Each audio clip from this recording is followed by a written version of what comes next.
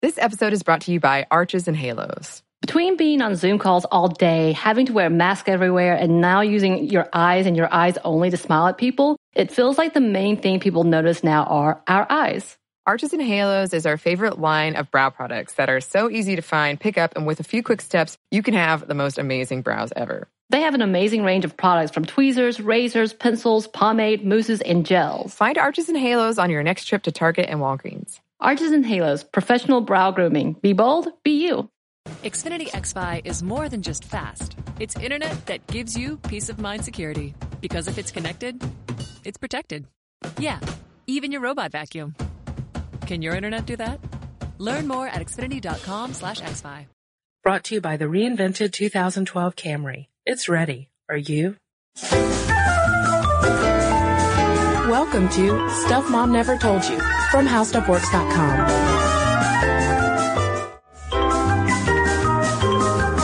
Hey there, and welcome to the podcast. This is Kristen. And this is Molly. So Molly, right now, my favorite character on television, Mad Men aside, favorite character on television is a cheerleading coach. Really? Yes. Tell us about her. Well, she is portrayed by one of my all-time favorite comedic actresses who we did not mention in our Women in Comedy episode, and I'm very sad to say, but now I'm going to talk about her because she's awesome, and her name is Jane Lynch. Yes. And she's hilarious. And she plays the cheerleading coach, this insane, psychotic cheerleading coach on the show Glee. Mm-hmm. That's become pretty popular. And, you know, I can take or leave Glee. I watch it on Hulu a lot, and I usually just kind of fast forward through the musical numbers, and just so that I can have undiluted Jane Lynch, as, Sue, the crazy cheerleading coach, over her team of cheerleaders who she calls the Cheerios. Oh, that's adorable. Oh no, it's not adorable, Molly. But it is hilarious. Well, I do like the name Cheerios. Yeah, it's Cheerios. I mean, I like cereal too. Yeah. But they portray, you know, it's all about sort of the high school stereotypes of like the evil cheerleaders who are out to get the lame, nerdy Glee clubbers. And to be honest, Molly, I really just wanted to talk about Jane Lynch. There's no real point to that anecdote. But it does play in nicely to this topic we're talking about today, which is cheerleading, or should cheerleading be considered a sport? Because I guarantee you that if Sue, the head coach of the Cheerios, had her way, it would definitely be considered a sport. Right. I wanted to start the podcast with all sorts of cheers and whatnot, and Kristen was like, no, I'm talking about Jane Lynch. Didn't care to cheer this morning. I'm sorry, Molly. See, I almost put on a skirt this morning just to get ready. But that just feeds into what we think of as the typical cheerleader. In a skirt, loud, yelling. Scrunchy. A scrunchy, yes. And lots of flips, lots of clapping. Basket tosses. Toe touches are my favorite.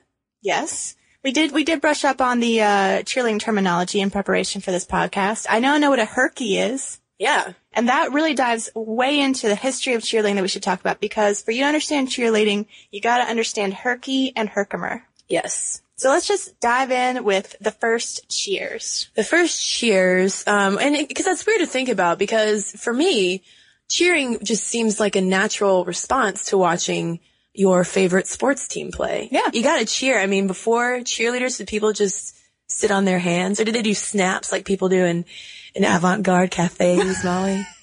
People always need a leader, Kristen. We're just blind sheep wandering around. We need people designated to lead us in cheers. Yeah, like someone to start the wave. If no one starts the wave, yes, if it will never end. That's philosophical. If no one starts the wave, will it ever end?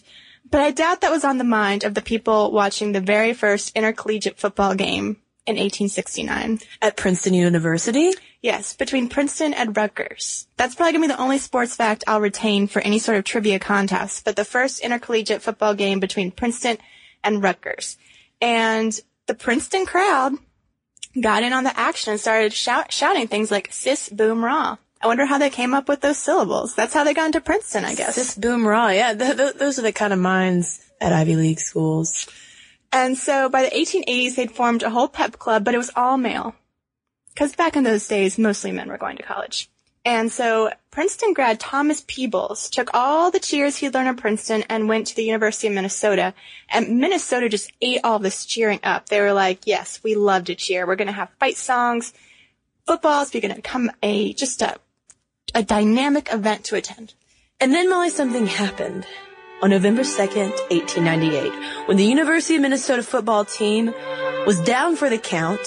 They couldn't score. They were having a hard time getting that pigskin over the line. And a man named Johnny Campbell decided to do something about it. And he led a cheer.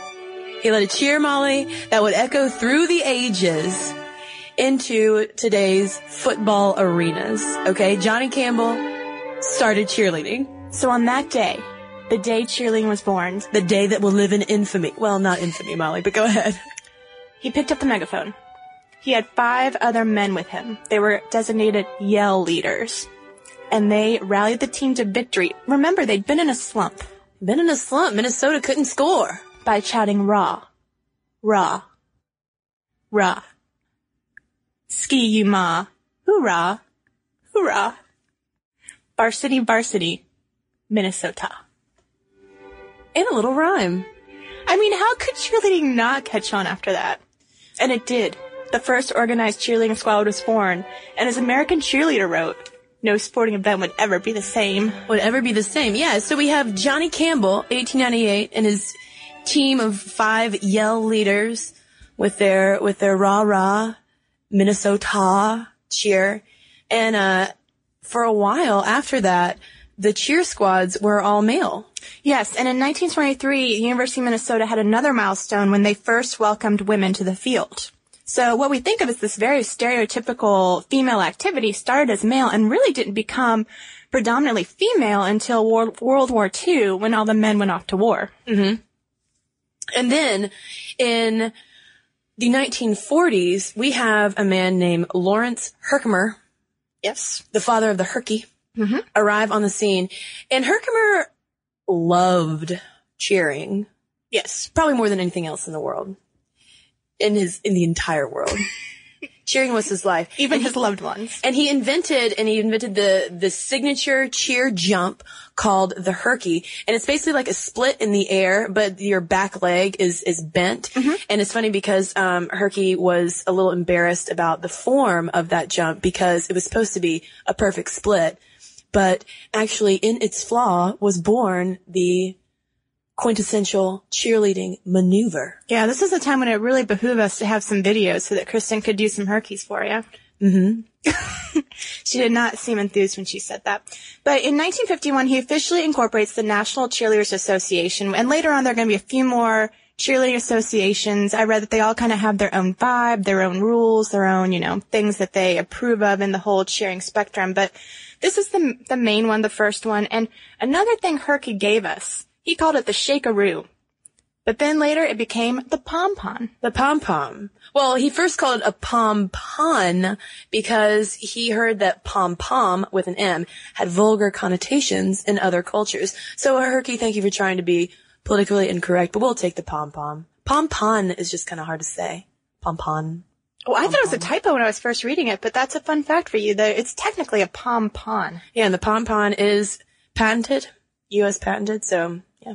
And he also invented spirit sticks, which are kind of like pom-poms without the pom.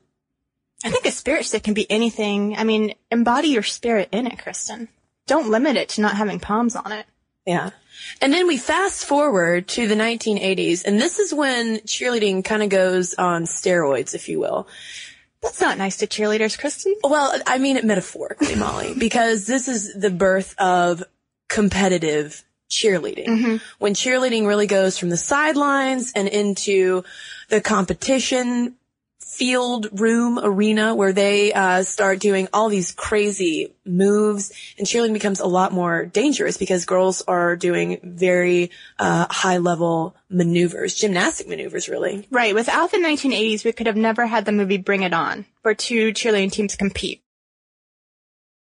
And at the same time, I was reading a lot of schools used to have gymnastics programs, and they got cut because it was too costly to insure all those gymnasts. And so that's when gymnastic gymnasts started moving into cheerleading, which is why, maybe at first they had like one girl who could do flips, and then to stay competitive, to make the squad, basically everyone had to be able to do like flips and pyramids and all sorts of stuff. So should we talk about some of the dangers that can happen when you do all that crazy stuff? Yeah, Molly, it is not for the faint of heart. I think if I were forced to be on a cheerleading squad, well, I'm tall, so this would happen anyway, but even if I were tiny, I would prefer to be a base, because I don't want anyone throwing me up in the air and then relying on them to catch me. I don't even like trust falls. So, yeah, scary. I just got a lot of ideas about how I could freak Kristen out. But regardless, yes, there are the girls who are bases, and there are the girls who fly. Now, one of the problems is that girls who fly, the ones who are thrown up in the air, some schools have weight restrictions, so that can possibly lead to eating disorders for those girls. But the reason they have weight restrictions is in an attempt to keep these stunts more safe. Because right now, like we said, cheerleading is pretty unsafe. It's become the leading cause of catastrophic injury in young female athletes. And by that I mean death, disability related to head trauma and spine trauma. And it causes 65% of those injuries in high school or college sports. And the number of cheerleading accidents, just, like a sprain, a bruise, whatever, it was 5,000 in 1980 before those competitions came on. And now it's about 26,000 to 28,000. It's quadrupled. Yeah, the risk of injury has certainly soared. And because of that, college teams are no longer allowed to perform 3-person high pyramids or do double flips, and high school teams can't perform flipping basket tosses, and twisting dismounts are also banned on basketball courts. Because can you imagine, Molly, being tossed into the air and falling on a basketball court? It can have some pretty serious consequences. For instance, I believe it was in either 2003 or 2004, a high school cheerleader named Ashley Burns actually died from a cheerleading accident. Right. She landed on her stomach and it caused her spleen to rupture. Now, I will say that some cheerleading advocates say that these numbers might be sort of inflated for weird reasons. I mean, when you look at, when you put it against, something like football, these numbers come from Kate Torgovnik, who wrote a book about cheerleading. She said, in any given year, 6 out of every 1,000 cheerleaders end up in an emergency room. But in football, 42 out of every 1,000 players end up in an emergency room. So it may just be that we're freaking out because these are young, attractive girls, as opposed to guys who, are getting hurt all the time in these really aggressive sports. Now, Molly, an article from the Boston Globe actually makes an entirely different point about the risks of cheerleading. It says that since 1998, the NCAA's catastrophic injury insurance program found that 25% of its claims for all college student athletes resulted from cheerleading, 25%. And then it points out that when you consider that the ratio of college cheerleaders to football players is about 12 to 100, that 25% seems like a pretty huge figure. Now, granted, a majority of the injuries that cheerleaders sustain are more things like muscle strains and pulls and ligament injuries and tendon injuries.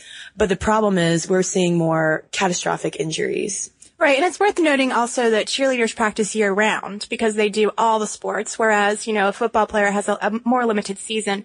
But how the ladies are getting these injuries sort of comes down to the question we're going to ask today is whether cheerleading is a sport or not, because you bring up those insurance claims, and that's sort of like the one place where cheerleaders are definitively counted as athletes is for that insurance purpose. Mm-hmm. They only recently became available for this kind of insurance.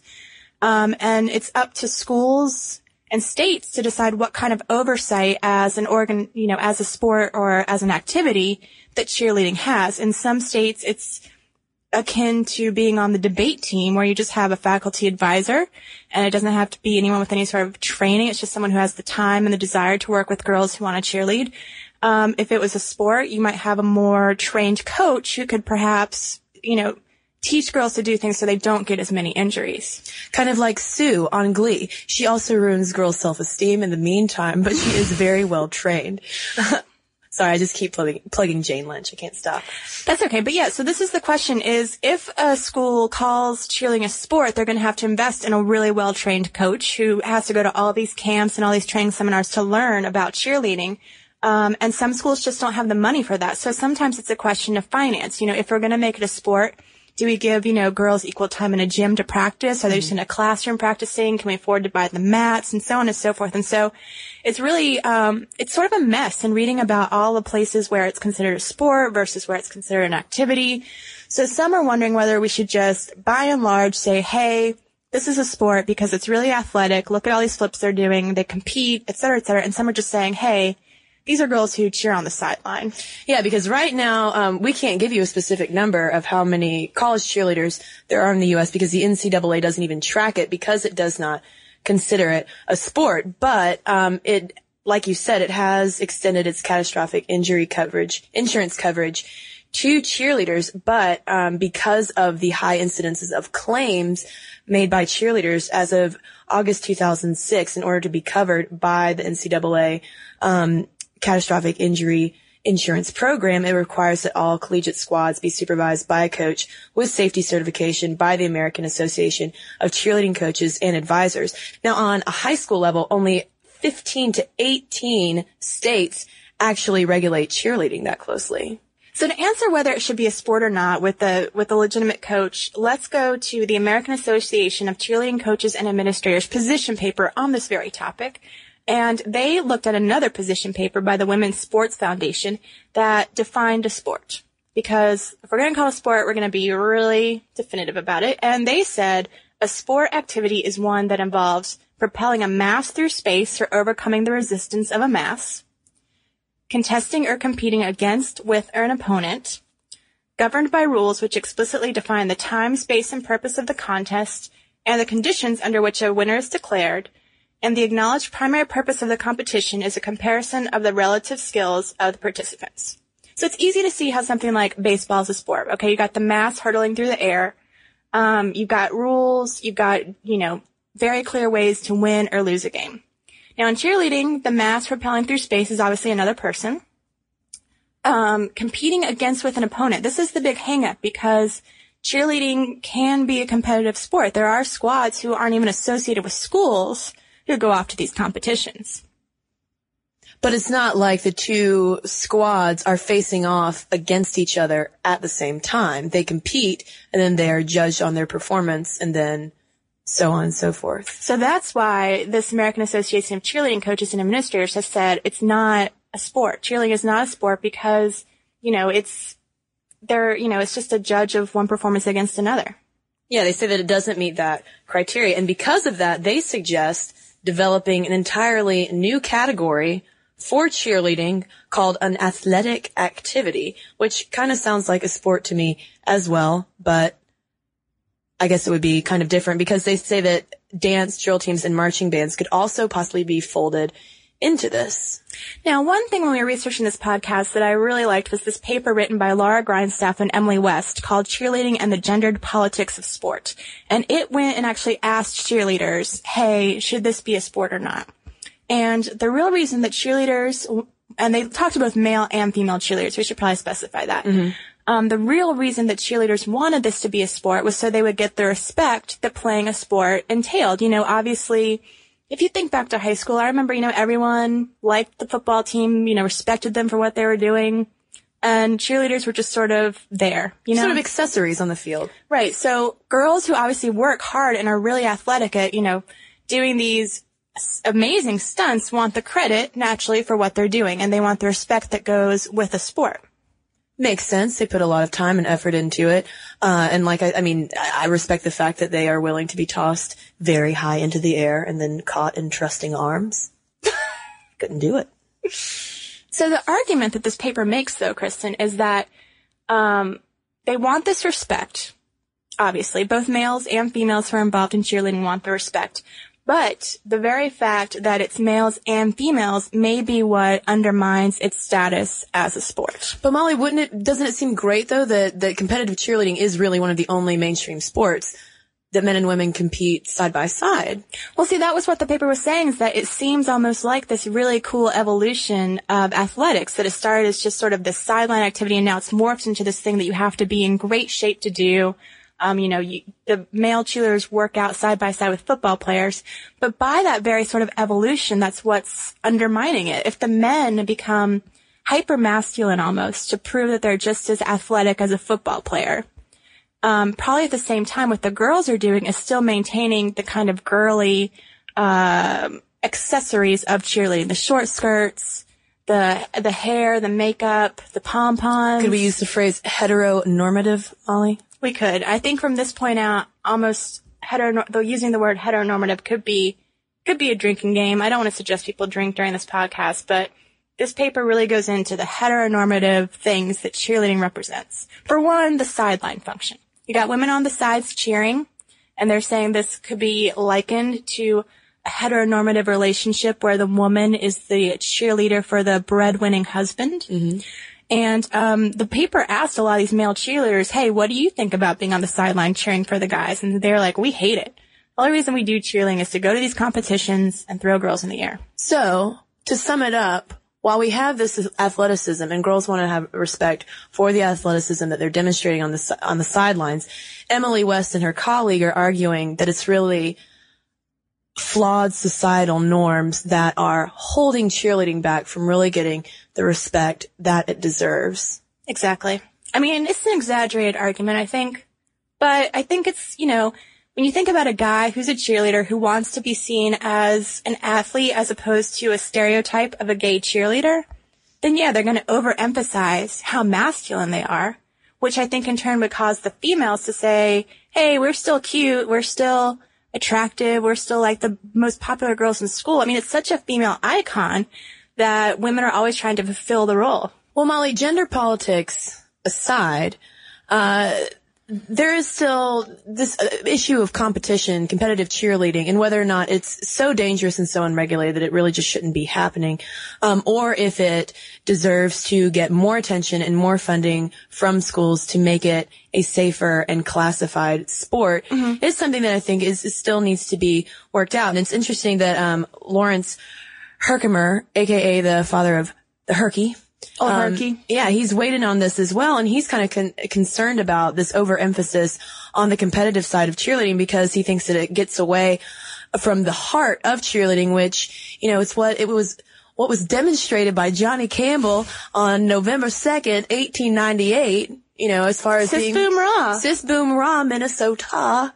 It gets away from the spirit of cheerleading as a way to unify a school to cheer on their athletes. Right. It comes down to what will rally up the crowd. Basically, Herky thinks that cheerleading squads have to be assets to their school. They need to provide school spirit. Mm-hmm. And it comes down to whether you think school spirit is watching a girl flip across a field or whether it's just having a girl lead you in a cheer.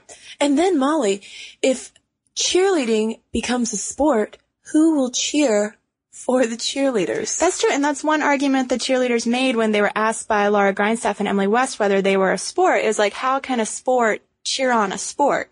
Yeah. So, I mean, that's another philosophical quandary. Yeah, I think we're getting into some strange, postmodern debate over skirts. It's heavy. And pom-poms. But you know what UConn's doing? Yes. They are getting rid of the cheerleading squad with gymnasts. Basically, if you're trying out for their cheerleading squad, their spirit squad, no gymnastic ability is required. You just go, you yell your heart out, cheer on UConn, and gymnasts, not welcome. Yeah. So, I think maybe we could see this thing divide into two things. One would be like competitive cheerleading, but it seems more like a dance squad, almost. And then one would just be school spirit squads. So to sum it up, Molly, should cheerleading be considered a sport? According to that American Association of Cheerleading Coaches, not yet. No. I think it remains to be seen. I almost wonder if the split would be the best thing. Yeah. But I think that would break old Herky's heart. It would break the spirit sticking too. Oh, no. But I think no matter what, Molly, as long as competitive cheerleading is going on, because competitive cheerleading isn't going to stop. There are far too many organizations and teams that are competing right now, but the number one thing that needs to happen is they need to make competitive cheerleading safer, whether they consider it a sport or not. Having cheerleading account for 65% of all female catastrophic injuries shows that something needs to be done. Right. I agree. So, and, I think also we need to just everyone needs to change their stereotypes about cheerleaders. They are pretty unfairly stereotyped as, dumb blondes in skirts. The Cheerios. The Cheerios, yeah. And so I think that because it's such a female icon, people can twist it around to either fit a stereotype they want or to break it, which brings us to our last point, which is the issue of radical cheerleaders.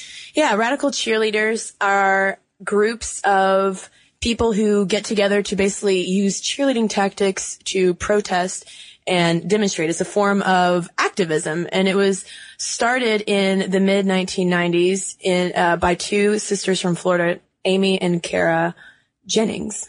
And so Amy sees cheerleaders as positive role models as opposed to that mean girl stereotype. You know, she says they're athletes, they're strong, they work really hard, and she thought that the same principles of firing up a crowd just so easily translated to activism. So now there are these loose networks of men and women who get together and will do cheerleading moves to protest things like livable wages.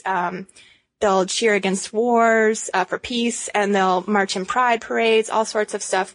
Now I will say there was a quote from the editorial director of American Cheerleader magazine, Sheila Noon, who, when she was asked about these liberal squads who sometimes go out and their pom-poms are made of like garbage bags and they're wearing like, you know, jokey kind of costumes, she was like, it is a warping of what cheerleading is all about. Cheerleaders have an uphill battle gaining respect, and that's the last thing we need.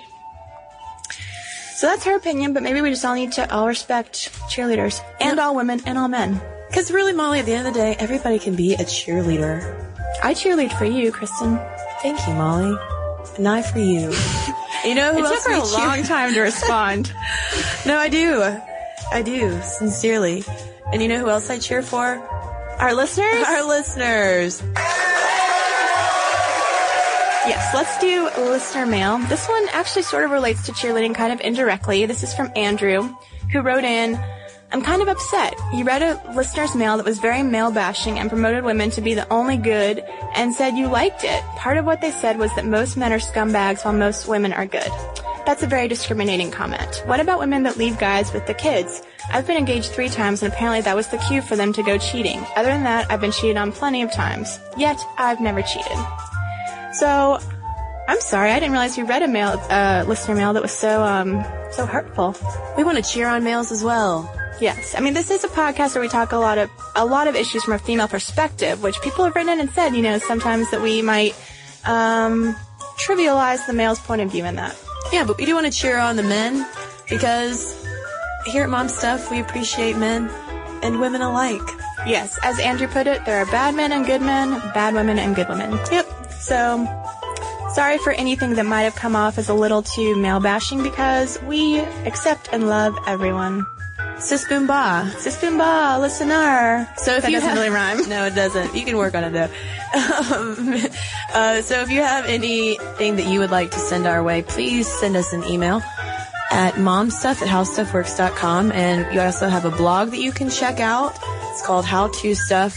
And you can also head over to our website to see other things that Molly and I are working on. It is howstuffworks.com. For more on this and thousands of other topics, visit howstuffworks.com. Want more How Stuff Works? Check out our blogs on the howstuffworks.com homepage. Brought to you by the reinvented 2012 Camry. It's ready. Are you? If you crack open an American history book, it's sure to be filled with founding fathers, bloody wars, and the inventions that brought this country to the industrial age. But there's a whole other world that waits for us in the shadows. Tales of unlikely heroes, world-changing tragedies, and legends that are unique to this country's spirit. So join me, Lauren Vogelbaum, for a tour of American history unlike any other, through a new podcast from iHeartRadio and Aaron Mahnke's Grim and Mild. Get ready for American Shadows. Listen to American Shadows on Apple Podcasts or wherever you get your podcasts.